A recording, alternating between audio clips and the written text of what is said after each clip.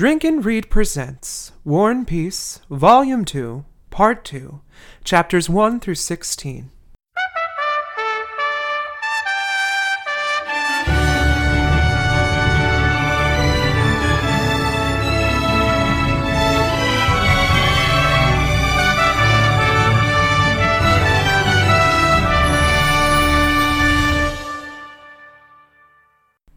$46,000 rubles and my life is still trying to get over that man I almost killed, who cheated on my wife.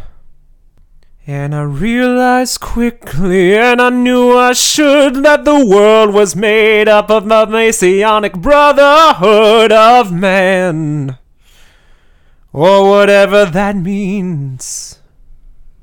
So I cry sometimes when I lie in my bed, and I think of my best friend whose new wife is dead, and I feel a little peculiar.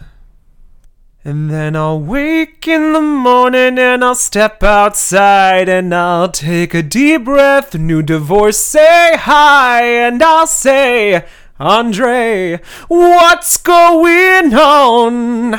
And I'll say, hey, yeah, yeah, yeah, yeah, hey, yeah, yeah. I'll say, Andre, what's going on? Hello, I'm Jonathan Kwiatkowski, and we're about to read some good shit. Welcome back to Drink and Read, a War and Peace recap podcast for divorcees, mourners, and most importantly, Freemasons. Oh, sorry, did I say Freemasons? I meant for non-blonde fans. If you're joining us, we're starting Volume 2, Part 2 today after having 16 chapters full of love lost, tons of balls, Dólokhov's missed shots, and Pierre regretting his relationship with Helene. Before we get there, of course, we've got two segments. First, the appendices. The only thing that I made a mistake on after re-listening to last ep is that I referred to Nowitzki as Nikolai. Nikolai is Dólokhov's second, when Nowitzki in turn was. I do apologize. There are a lot of Nikolais in this book, especially with new Nikolushka, but I think that's Andrei's middle name, Andrei Nikolai Bolkonsky, and also his father's name. It's just a pass-me-down hand-me name situation. As to the podcast I was referring to last episode, the additional War and Peace podcast that's going chapter by chapter in far more detail, the podcast is known as the Hemingway List, and they've got way more subscribers and precedents than I'll ever hope to achieve. But if you do go check out that, remember who sent you, and, send some of those fans my way. Maybe they want a hip, rough, and dirty interpretation of War and Peace instead. This is also referred to by A Year of War and Peace Reddit, which I advise checking out because I'm just passionate when people are passionate about this book, and I'm happy so many people are into it. Of course, this is Drink and Read, and I'm going to need a drink, and it has no connection to the material we're going to review today. I am having one of my favorite drinks, a nice cold Diet Lemon Snapple, because peach was not available. So I don't know if the Freemasons would toast with a Snapple, but I'm going to do it today. Hear, hear. I think I'm all said and done, but of course remember to rate, review, and subscribe to Drink and Read on most podcasting platforms. The reviews and the subscriptions really help out, especially the 5-star reviews.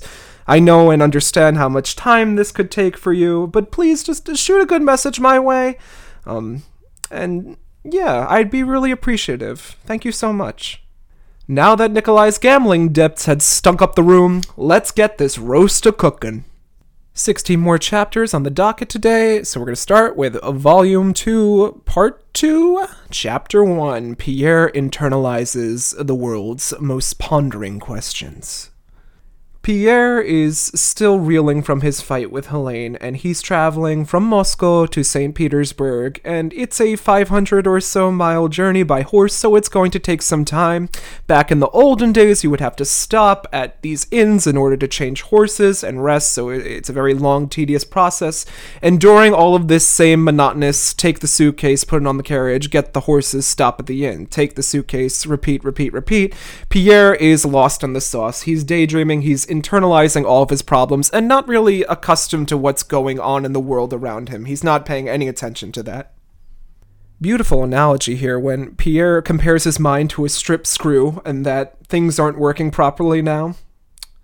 Relatable. He's also minimizing and maximizing problems he's thinking about, like the postmaster is trying to get a little bit more money out of Pierre by saying, if you wait 2 hours and eat here, I'll have 2 fresh horses at the ready. Pierre's like, well, if I take those horses from someone else may need them. I almost took Dólokhov's life. Napoleon's trying to take all of Russia, so it's escalating in his mind. One thing that Pierre has come to terms with a little bit quicker than the younger war boys is everyone dies. Everyone dies, death is inevitable, it's going to happen. Then this postmaster brings in a little old dude and asks him to sit and wait next to Pierre, and Pierre has an uneasy feeling about this little old dude and knows that there's going to be a world-changing, perspective-based conversation coming from this old man sitting next to him, and lo and behold, in chapter 2, that's exactly what happens. So this little old man turns to Pierre and goes, oh, I have the pleasure of speaking with Count Bezikov, I presume. I've heard about everything, your wife's affair, how you almost killed that dude, the bear baiting incident. Your life's an open book to me. And dear readers, a lot of people are insinuating this is either a Tolstoy insert character or this character is literally God. Yes, it is that song, What If God Were One of Us? What if he was just a stranger at a roadhouse trying to wait for a horse to take him home? In literary terms, this little old dude acts almost as a mirror to Pierre's conscience. He's going to be bouncing ideas off Pierre and giving him a soundboard for externaling those internal ideas he's been having since the duel and his wife's situation. As you do with strangers at the bus stop that you just meet, you get into debates on philosophy, religion, and ethics, and Pierre cracks his knuckles, chucks back his head, and goes, let's go. Pierre spies a death's head ring on this old guy's finger and goes, oh, you must be a Freemason. The old guy replies, yes, I am a Freemason, and that's essentially like a brotherhood, men's-only club that dealt with philosophy, religion, and I'm sure a lot of other sketchy stuff. I don't want to poke the bear of any conspiracy theorist out there, but Illuminati, maybe, but Pierre is totally into the Freemasons, and this conversation is going to give him a ticket in. This old man says to Pierre, yo, I'm old, you're young, let me use my life experiences to try and help you out to the best of my abilities. And the first thing he admits to Pierre is that man cannot achieve things alone. They need collaboration of their fellow men in order to accomplish anything. The old man points out that Pierre is clearly unhappy and maybe he hasn't found a true connection with God yet. Pierre states that he doesn't really believe in God, and the old man says, well, you don't really know him yet, and that could be why you're unhappy. Maybe you should get to know God. The old man proposes to Pierre that God is in everything you do, even in your blasphemous talk, and that we wouldn't be talking about him if God doesn't exist. God is just someone that you haven't met yet. If you are introduced to a stranger, you can hardly know him without being, more acquainted with him, getting to know him. And I don't mean to gender God in this. I'm very bad with pronouns, especially on the spot, so refer to God as they, she, whoever, if you do believe. I don't want to step on any beliefs in this. The next analogy used is that God is like a clockmaker. He makes this beautiful clock, and only those who understand the work and detail that go into this clock can truly appreciate it. If you gave this fabulous clock to a child with very little knowledge on the subject, they would just look at it and see a clock and not realize, oh, this took hours and hours and time and skill to make. He then turns to Pierre and asks him why he's unhappy. He's rich, he's educated, but what has he truly done for his life and himself? Pierre returns that he hates himself and doesn't appreciate his life.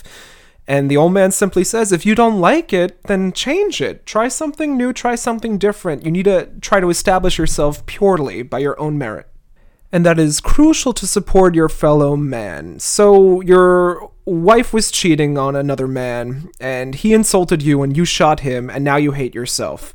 Of course, you should be turning the other cheek and seeking how to better yourself through helping others, which isn't a bad idea.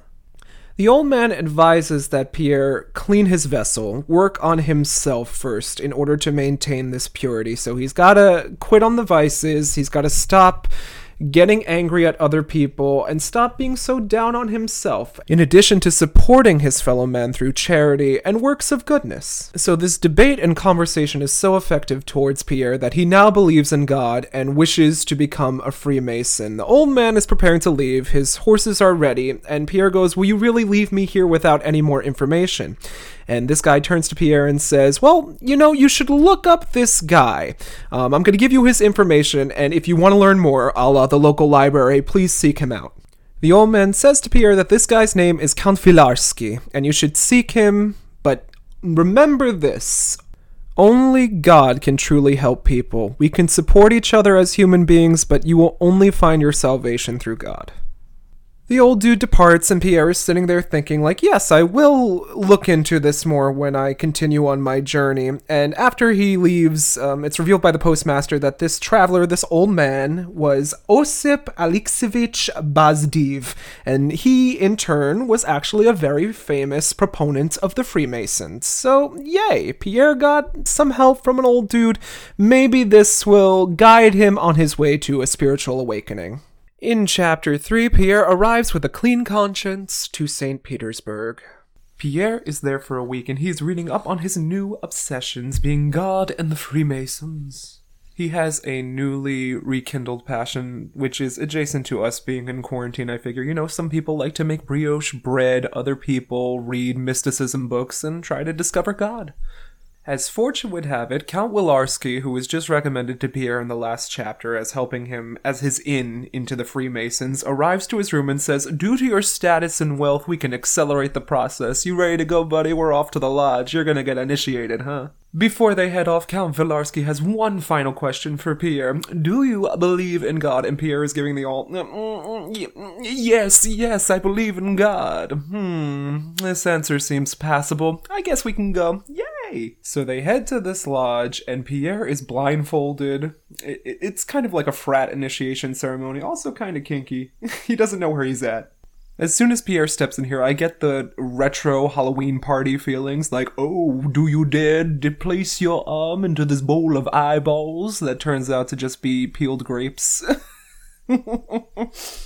So Pierre, blindfolded, is led down a spooky hallway and abandoned alone. He hears a knocking at the door, unpeels his blindfold off, and sees that there is a Bible sitting there along with a human skull. So, I don't know. In the corner of the same room, there's a coffin filled with bones. Ooh, scary. Cindy, it's a fucking skeleton. It's just bones. So then a few guys in cloaks and black masks come in and just interrogate Pierre and say, what is your deadliest vice? What are you here for? Pierre comes to the conclusion that he's here for renewal and that his biggest vice is apparently women, even though we've only seen him with Helene and it wasn't the most healthy relationship for either of them. I think there's a lot of other vices you can go through, like cluelessness, ignorance maybe, but sure, women. Pierre is going through this whole Q&A segment, and we find out that the Freemasons have 7 tenets. The first being discretion, obedience, good morals, love of mankind, courage, generosity, and a love of death, which seems like very good tenets to have, but they're also loosey-goosey, and it's almost like an amalgamation of superheroes or wannabe superheroes as they want to stop evil and fight crime. Along with supporting their fellow brothers. I mean, good on you for having a secret society that seems to be aimed at the positivity of humankind, but it really seems like this is a D&D group that's just sitting in their basement like, what can we do to make the world a better place? But who am I to know? I've never joined. Before Pierre passes to the next stage of the trial, they ask him, do you got any money or jewelry on you? You should take that off and give it to us. He looks down, he realizes that he only has his wedding ring. It doesn't really matter to him, so he takes it off, gives it to them. Now undress into this spooky robe while we go prepare the next challenge in the adjacent room. In the next room, Pierre recognizes someone's voice, being Count Wilarski. His sponsor is there to reaffirm his beliefs in the entire system. And I apologize for the background noise. I'm currently recording during a blizzard, and someone's got their snowblower off. Is it Karen? Maybe? I do appreciate these Freemasons' blend of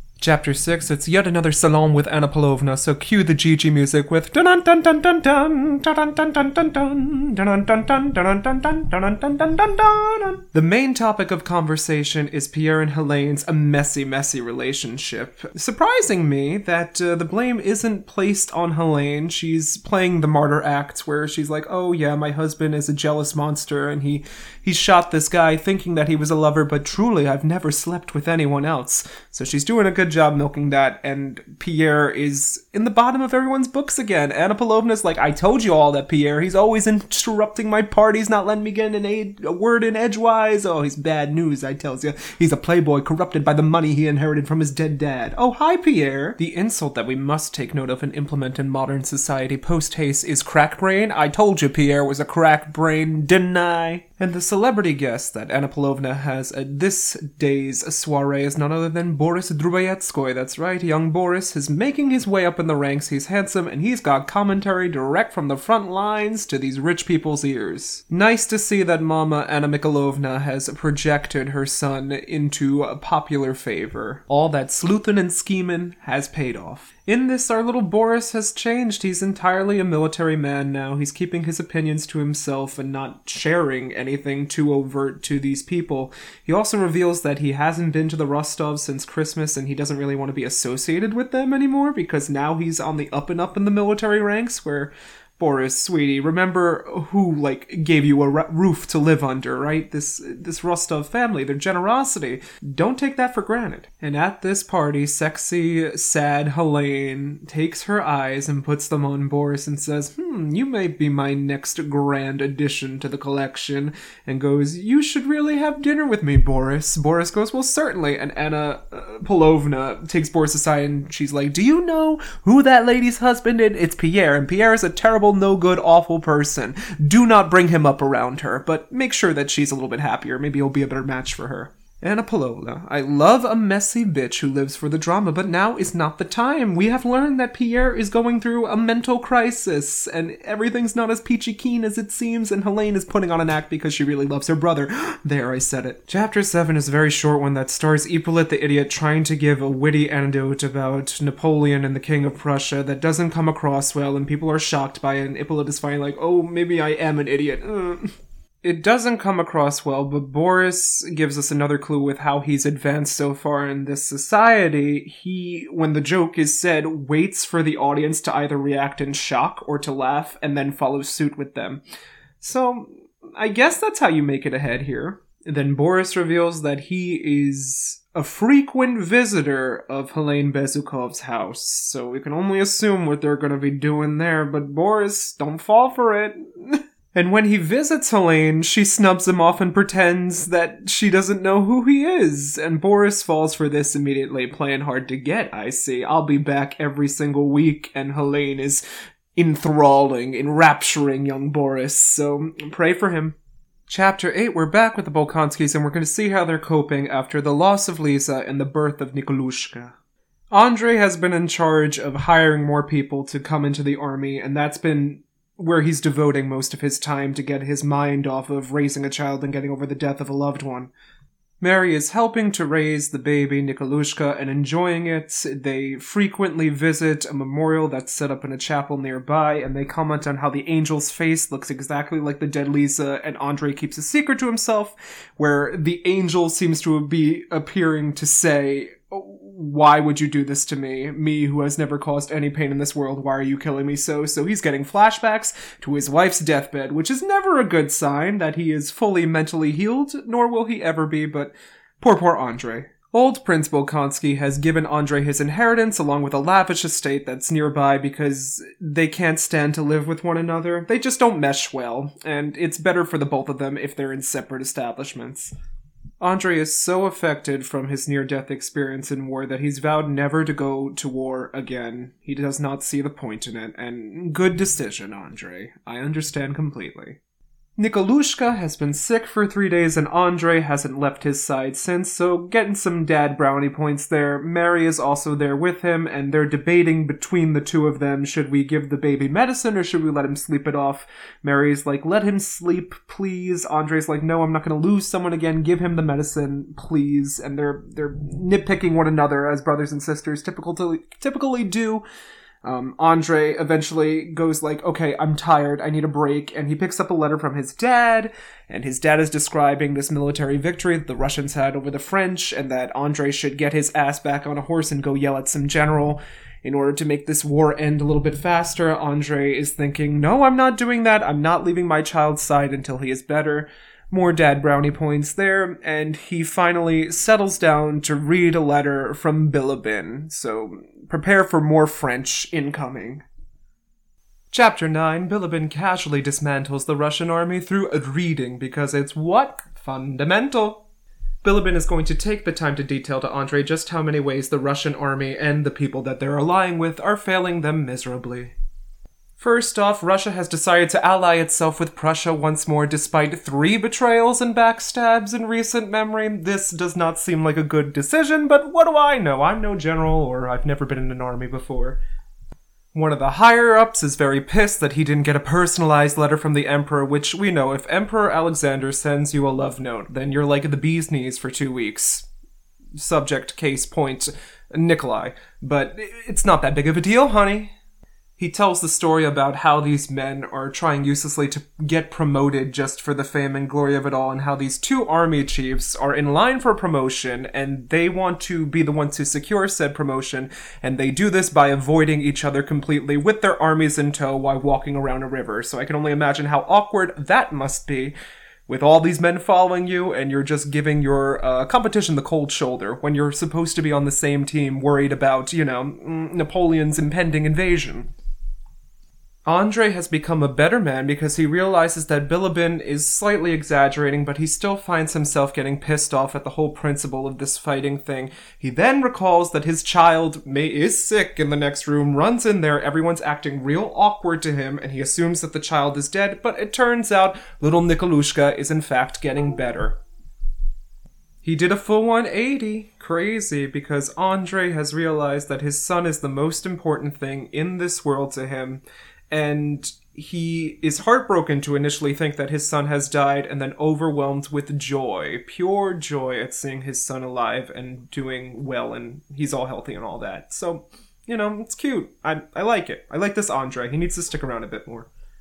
Chapter 10, Pierre, full of Messianic, free, New Age energy, has gone off to Kiev to visit one of his estates and talk with the stewards who run said estate and spend some time with the serfs. Now, if you don't know what a serf is, it is an indentured servant. This is unpaid for very hard, rigorous manual labor, so it is not a good thing. But Pierre is taking his new ideas and trying to make the world a better place. After one meeting with God, Pierre has decided to convince these stewards to give the workers, the serfs, some fair rights. So no more work for women, the children should be seen to with their education, and there should be no more corporal punishment, and the promise of eventual freedom. Now, for the time period, very lofty goals, but we have to remember that Pierre is still a clueless big softy at heart, and these stewards are going to take advantage of him. He does not run this establishment. He is not here barely any time at all. So the stewards are laughing at Pierre behind his back. The head steward says, "Don't worry, y'all, I got this. I'm gonna fool this buffoon Pierre because he can't see the nose in front of his face." He shows Pierre the accounting books, and Pierre's like, "A lot of numbers? I didn't go to school for math or anything. What does that mean?" "Well, you see, we need money to make money on this estate, and without the free money that the serfs provide, it's gonna be bubkiss, but we will take your rules to heart, and we will give them education, and not allow the women to work, and everything will work out, so just please go off and somewhere else." Pierre feels good for a time, but he doesn't realize that he's settling back into his old ways with soirees, parties, and, drinking and dancing and spending the time doing useless things instead of bettering his fellow men. He goes, I'm lacking in these tenets of masonry. I need to go back and see how my work has affected the serfs. So he goes back a little time later, and this head steward puts on an old show where, the people come up and they're like, "Wow, Pierre, you're so great. Our lives are so much better with that school over there." But little does he know that no one's in the school. There's no one running it. The serfs do not use it. They're not bettering themselves. It's described that 9/10 of the estate are completely destitute, but Pierre was shown the good 1/10. Now, Pierre doesn't know any better. He feels good for himself. He goes, "Oh, how easy it is to do such little good, and I can do even more for these people." So he has a good heart. He's just completely clueless with the way things are run. And the head steward is even more of a douchebag because he's taking the funds for building this hospital, this church, this school from the serfs' own money. So in turn, they're on a vicious cycle where the more they work, the more they fuel into projects that aren't going to help them get off the estate in any way. It's really sad, quite, if you think about it that way. And the steward turns to Pierre and goes, "Who would want to leave this? Look how happy those serfs are. Look, they're smiling." And Pierre is like, "Well, I guess if they're happy, I don't see any reason in changing their lifestyle anymore." Oh. Into chapter 11, where Pierre, in a precious state of mind, decides to go visit his friend, Andrei, because the estate is nearby. So Pierre shows up to visit Andre and realizes that he's living in a kind of shabby estate. I mean, there's work still going on to it, but it's basically a cottage compared to the mansions that he is used to. And he surprises Andre for a visit, and Andre plays the part of his dad. He's in an extremely grumpy mood, does not want to see Pierre initially, but welcomes him because that's the polite thing to do in this society. And Pierre comments that Andre looks like he is dead inside, which isn't good. The initial conversation in between the pair isn't very stimulating. They're talking about their past life, what they're doing, and where they're going, the weather, etc. When Pierre asks Andre what are his future plans, Andre simply replies, "I don't have any." So then the pair start philosophizing at one another. Pierre goes, "I'm glad that I didn't wind up killing Dolokhov, because it has done such good for my soul to discover Freemasonry and to help out my fellow men. Killing is immorally wrong." Andre replies, "Well, I've killed multiple people, and I don't think it's the worst thing that you can do. Frankly, I'm just living to avoid illness and old age and waiting for death to come and claim me." And Pierre is just sipping tea like, "Well, I guess that's nice." Pierre recommends, "Have you tried doing good for other people?" And Andre says, "Well, yeah, that was my entire reason for joining the army, that I was bettering myself for the appreciation and the notice of the people who were higher up in me. But now I'm deciding to live with myself and my family first." Pierre retorts back, "You're joking. There surely is nothing bad about trying to help out your fellow man." And Andre goes, "Oof, you'd get along with my sister Mary. You both are on the same religious kick, huh?" Andre then lays down the gauntlet to Pierre, going, "As human beings, none of us can decide what is truly good or evil for fellow human beings. It just is impossible. Second, the stuff that you're doing with the serfs, giving them education and pretending that they have freedom and that you've done well, is probably going to backfire, because once the serfs realize what they want is something that they cannot have, it's going to throw off the whole system. And truly, Pierre, you're one man. You cannot change the entirety of serfdom in your lifetime. You're going to need a lot more tools at your effort. It's a noble cause, but I think you're barking up the wrong tree. And thirdly, I'm staying involved with the army for now, because I want to keep an eye on my dad. He's part of my family. I know we don't see eye to eye, but I want to watch out for that old man because I know he cares about me." And throughout the conversation, both of these men are yelling at each other, but Pierre does see that Andre is getting a little bit more life and passion back into him by fighting, but he also comments that the death of Andre's wife has clearly changed him, and Pierre doesn't necessarily like this change entirely. But who are we to judge? I mean, we all have those friends where we argue with, and where we get heated with, but it's out of passion and love and respect for one another's ideals, right? In Chapter 12, Pierre and Andre pop into a carriage and head over to the Bolkonsky estate, but this is prime time for some religious debate. Ding, ding, ding, the bell's rung. Put on your gloves. Pierre and Andre are looking out the carriage window, and Pierre sees Andre and says, "I need to help this man. He's one of my friends. He has no soul. I'm going to tell him about the Freemasons." And he continues to do so and says that this is a service that has really changed his life in a matter of days, and that Andre should follow a similar path. Andre doesn't shoot down the idea, and in fact, he seems a little bit interested in it. They're then crossing a river by ferry, and Pierre breaks the silence with Andre and says, "Why don't you talk?" And Andre puts it plainly. He goes, "I don't understand how you can see the good in the world and be so motivated to live your life now for the betterment of human people when I have seen the atrocities of the world and it's put me off the entire human race. So tell me, what can I do to change this feeling I have?" Pierre asks Andre, "Do you believe in life after death?" And Andre reveals that he's consumed by guilt at not having made up with his wife before she passed, and that there has to be a life after death because what else would he be suffering for in order to apologize to her? And it's very sad and cerebral and poignant with these two. Pierre comments that the only way we can get through our hardships on Earth is to believe in some kind of higher power. And then they're just silent, and Andre is experiencing similar feelings to when he was at death's door just looking at the sky during the battle that almost took his life. In Chapter 13, Pierre and Andre arrive to the Bolkonsky estate and find that Mary is hosting a traveling bunch of god worshippers. They're called god wanderers in the book, and they're basically people who go from place to place and just spread the word of God in religious fervor. Naturally, Andre doesn't like these. Mary's father is totally against it, but this is the only thing that she goes against her father and sees that these wanderers are comfortable on their estate. They're invited into the home as long as they spread the word and help Mary understand more about her religious beliefs. Andre turns to Pierre and says, "Oh, you want to see religious fervor? Well, have I got a few people for you to meet. This will be totally entertaining." Mary is like, "You didn't warn me. He was coming. This is extremely embarrassing. I would have prepared, but you are welcome nonetheless." And these wanderers start telling Andre and Pierre stories about their beliefs, including the Virgin Mary and how once she wept oil.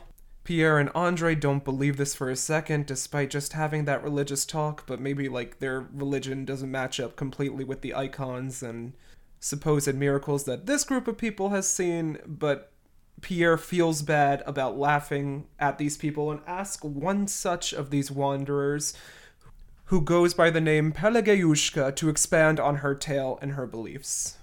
In chapter 14, Pierre listens to this old woman speak without interrupting her and understanding where her beliefs come from with more open eyes now. Mary and Andre leave the room. Mary returns after Pierre has finished listening to this woman speak and commends Pierre, says, "You've always been very kind, and you know I've treated you as a brother my entire life. You're always welcome in this family. How do you find my brother? How do you see, what do you think's going on in that head of his? He's gone through a lot. I would love your opinion on it." Mary and Pierre discuss Andre's depression and say that it's his lack of activity that's making him depressed. He's in a rut. He's stuck in this house. He needs some sort of adventure, something to break the monotony of life. Old Prince Bolkonsky walks in, and he's for once in a very good mood. He sees Pierre, and he's like, Pierre, I love this guy. I wish you were around more. Let's talk about war." And they have this conversation about how life would be boring and monotonous if there wasn't any war. Pierre can reply back without enraging old Prince Bolkonsky, and that's good, because we really haven't seen a character who possessed that quality yet, so it's a nice connection for Pierre. Pierre, for once, feels like a member of the family and is enjoying his time there. When it is time for him to go, the Bolkonskys gather after he has gone and only say good things about Pierre. So for once, a chapter ends on a positive note, and I feel good that Pierre feels like he has a home with the Bolkonskys, and seems to add to the family dynamic there. In our final two chapters of the episode, we're going to deal with Nikolai Rostov going back to war after he owes all this money to Dolokhov from his gambling debts. So in chapter 15, Nikolai is back in war. He's living in absolute poverty because he has no money, because Daddy has paid off his debts to Dolokhov. And he's just seeing how the other half lives, which I think will be a great learning experience for young, eager Nikolai Rostov. He has promised his family that he's going to pay off his large debt in 5 years or less, and I'm glad that he has a good attitude about it. But he returns to an army that is ransacked and doesn't seem to notice it. Half the army has died due to famine and disease. The men have nothing to eat. They're feeding their horses straw from the neighbors' roofs, and they're just digging up random shit to eat for themselves. Not a pretty picture. Even with the soldiers not having adequate food or clothing to wear, business is carrying about as usual. The men are living together in dilapidated huts that they've either repurposed or taken from the people that used to live there. And Nikolai is once again living with Denyazov, his buddy, and their friendship has not wavered. One day, Nikolai is trekking around and discovers an old Polish man, a young Polish woman, and a baby who are in need of help. The old man is sick, so Nikolai invites them back to try and recuperate, to get back on their feet, just to see them through this tough ordeal. Of course, another officer is joking with Nikolai, like, well, you've got that pretty young woman there. It would be a shame if someone took advantage of that situation. Nikolai gets really pissed off. Denyazov has to step in and stop him from dueling this officer again. And Nikolai reveals that he has a big heart. This woman is a stranger to me, but I treat her almost as my own sister. And Denyazov goes, "You Rostovs are crazy.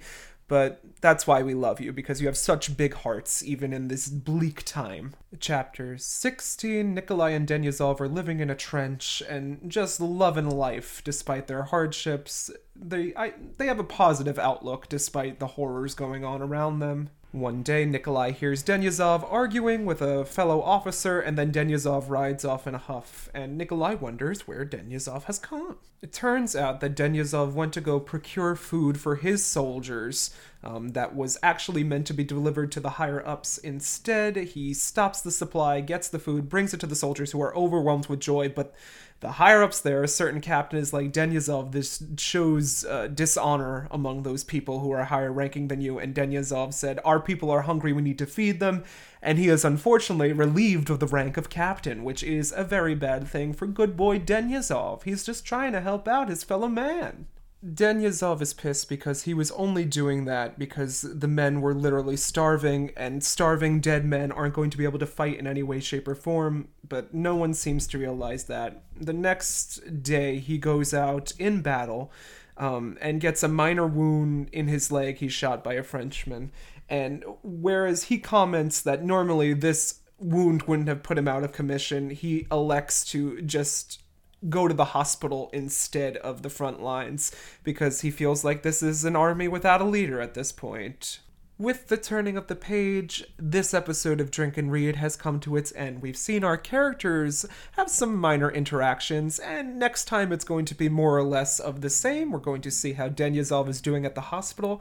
Andrei's going to get another spiritual awakening brought to you by young Natasha Rostov, and Pierre is going to find himself the leader of the Freemasons and try to make a reconnection with his wife. We can only guess how that's going to turn out, but it'll be exciting nonetheless. For the next podcast episode, we'll be tackling 2 different sections in War and Peace, so we're going to continue with Volume 2, Part 2, Chapters 17 to 22, and then skip over to Part 3, Chapters 1 to 11. So that's another 16 chapters coming at you. Of course, if you like listening to the sound of my voice, feel free to check out my other podcast. I have Nightcaps at the Theater, where me and my friends Matthew Cabrera and Mark Zebro Jr. get a little drizzy drunk and watch a few good or bad movies, with plenty of episodes in the vault. And most recently, celebrating our 100th episode, I have my friend Dan Ryan in a podcast known as Anime Was Not a Mistake, where we took a look at anime and anime-adjacent films and give our 2 cents on them. And I would really, really love if you check that out. Of course, your daily Drink and Read reminder to please rate, review, and subscribe. The 5-star ratings really help out, and just leave 1 comment if you can, if you have the time. I don't want to take any more time out of your day, but I really appreciate it because this is a passion project. I love War and Peace, and I just want to spread that love everywhere. You can follow me, Jonathan Kwiatkowski, at Losing My Mind JK on Instagram, Drink and Read JK on Twitter, or follow this podcast on Drink and Read Pod at Instagram. Till next time, my friends, continue your soul-searching and self-reflection in your many carriage rides, and remember to drink and read responsibly. Proszę.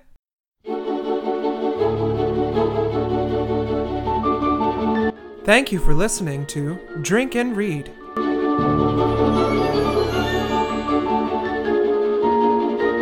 Hosting for this podcast brought to you by Anchor.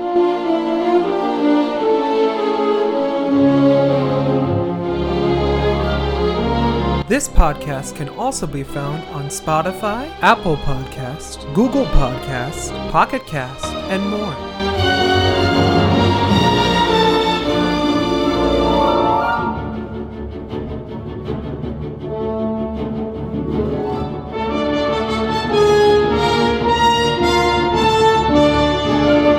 If you have any thoughts or questions, or any beverage recommendations, please feel free to reach out to us on Drink and Read Pod at Instagram.